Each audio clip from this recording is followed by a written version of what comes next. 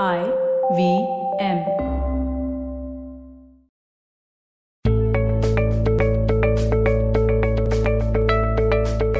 Hey guys, welcome to the Positively Unlimited podcast. We're slowly inching towards the end of this A to Z series, which is all about work-life balance. Well, we're on the letter U, and the word for today is unplug. Some of you might be smiling that I chose this word, and some of you may be wondering, why in the world would I choose a word like unplug? Well, let's just get one myth out of the way, or one way of thinking, or let's strike off one particular unhealthy way of thinking. Stop judging your need for rest. It is okay to pause. It is okay to take a nap. It is okay to take a break. It is okay to take the leaves that you are eligible for. It is okay to take a weekend off. And it is absolutely okay to switch your laptop off at the end of the day. I think it's about time that we stopped glorifying working 18 hours and 20 hours a day. Yes, there are certain industries where the culture is like that. But while you may be a part of that culture, it does not mean that it is right. And nobody should be glorifying it. No, you should not be proud of the fact that you're being asked to work for 20 hours a day, 5 days or 6 days a week. Because here's the truth. You aren't getting any brownie points for that. Neither are you going to get a pay hike.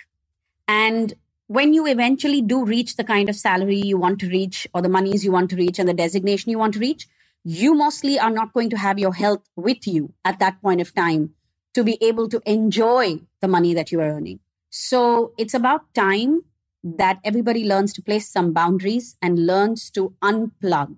Now, I understand that you can't change an entire industry or a culture overnight, and that's not what I'm asking you to do. But I'm asking you to take better care of yourself in whatever way possible, starting right now in the job, in the industry, in the field, in the office organization that you are in. Which means you work around the current culture. You don't try to break through it, nor do you throw a tantrum to make a point of any sort. So I'm going to give you certain ideas. Try it. See how it works. See if it helps you. In the beginning, when you implement these actions, you are going to feel restless and you are going to feel anxious. You have to live through it. You have to keep going. And every day you have to look back and say, okay, that wasn't so bad. Nothing bad happened. We're doing fine. So the first action to do is when you finish your work at the end of the day, I want you to shut your laptop down. No, don't just put the lid down. Don't hibernate it. Shut down. Every single day, consciously and manually do that. The second thing that you want to do, please do not keep your laptop, your diaries, or anything work-related next to your bed.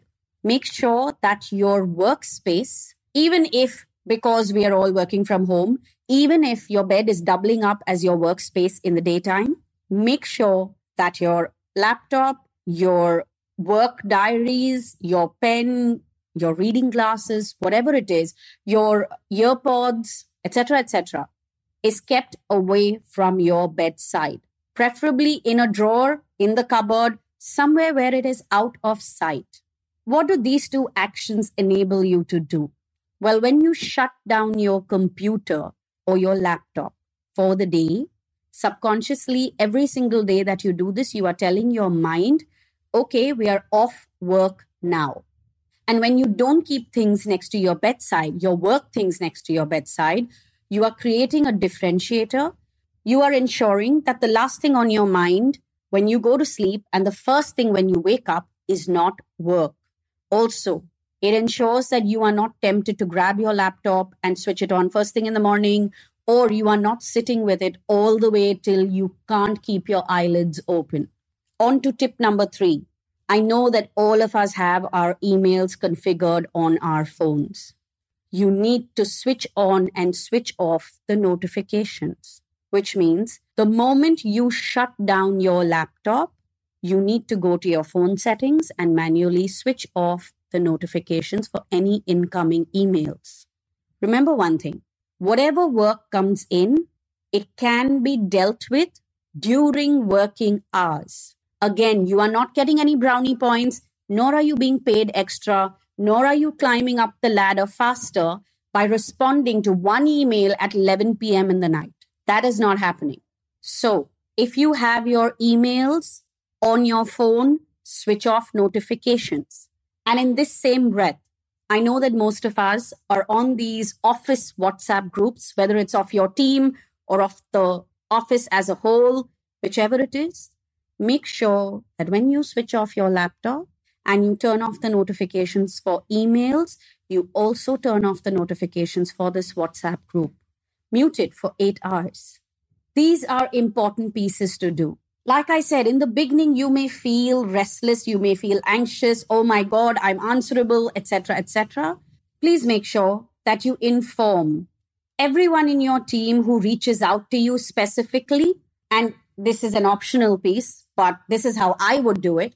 You inform your immediate boss or your immediate team that if they need to reach you and it needs to be an emergency, something that cannot be dealt with the next day, they need to call you up, because you will no longer be responding to emails or WhatsApp messages beyond a certain time in the night.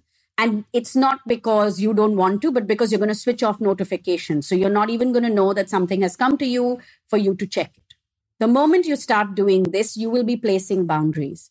If you are leading a team, please encourage your team to do the same thing. Set up this system for your own team. I know that there are many team heads and managers who listen to my podcast. Just imagine if you do it for you and 5 people in your team.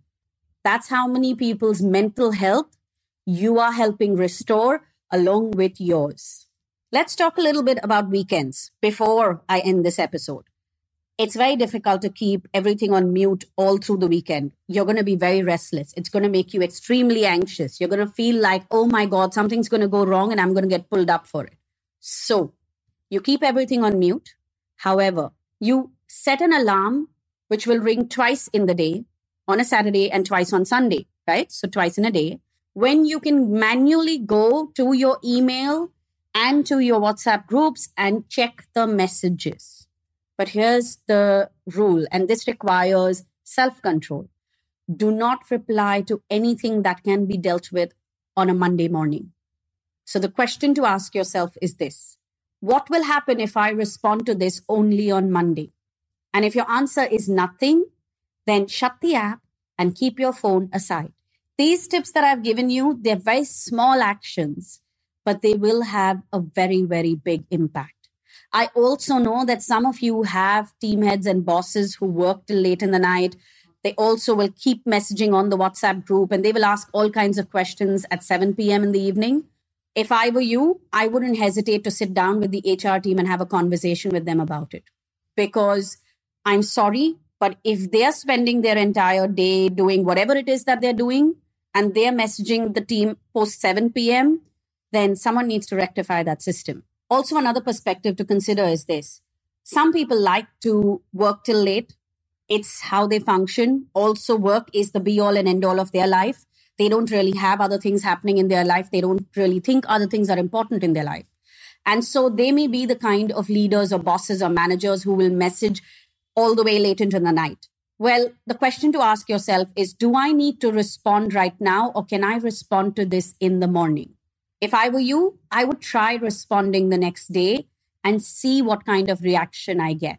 And if I don't really get any major reaction and it seems like the person is okay with getting a response the next day, then you need to understand that they are messaging you when things are on their mind, possibly so that they get it out of their system and they've done their bit.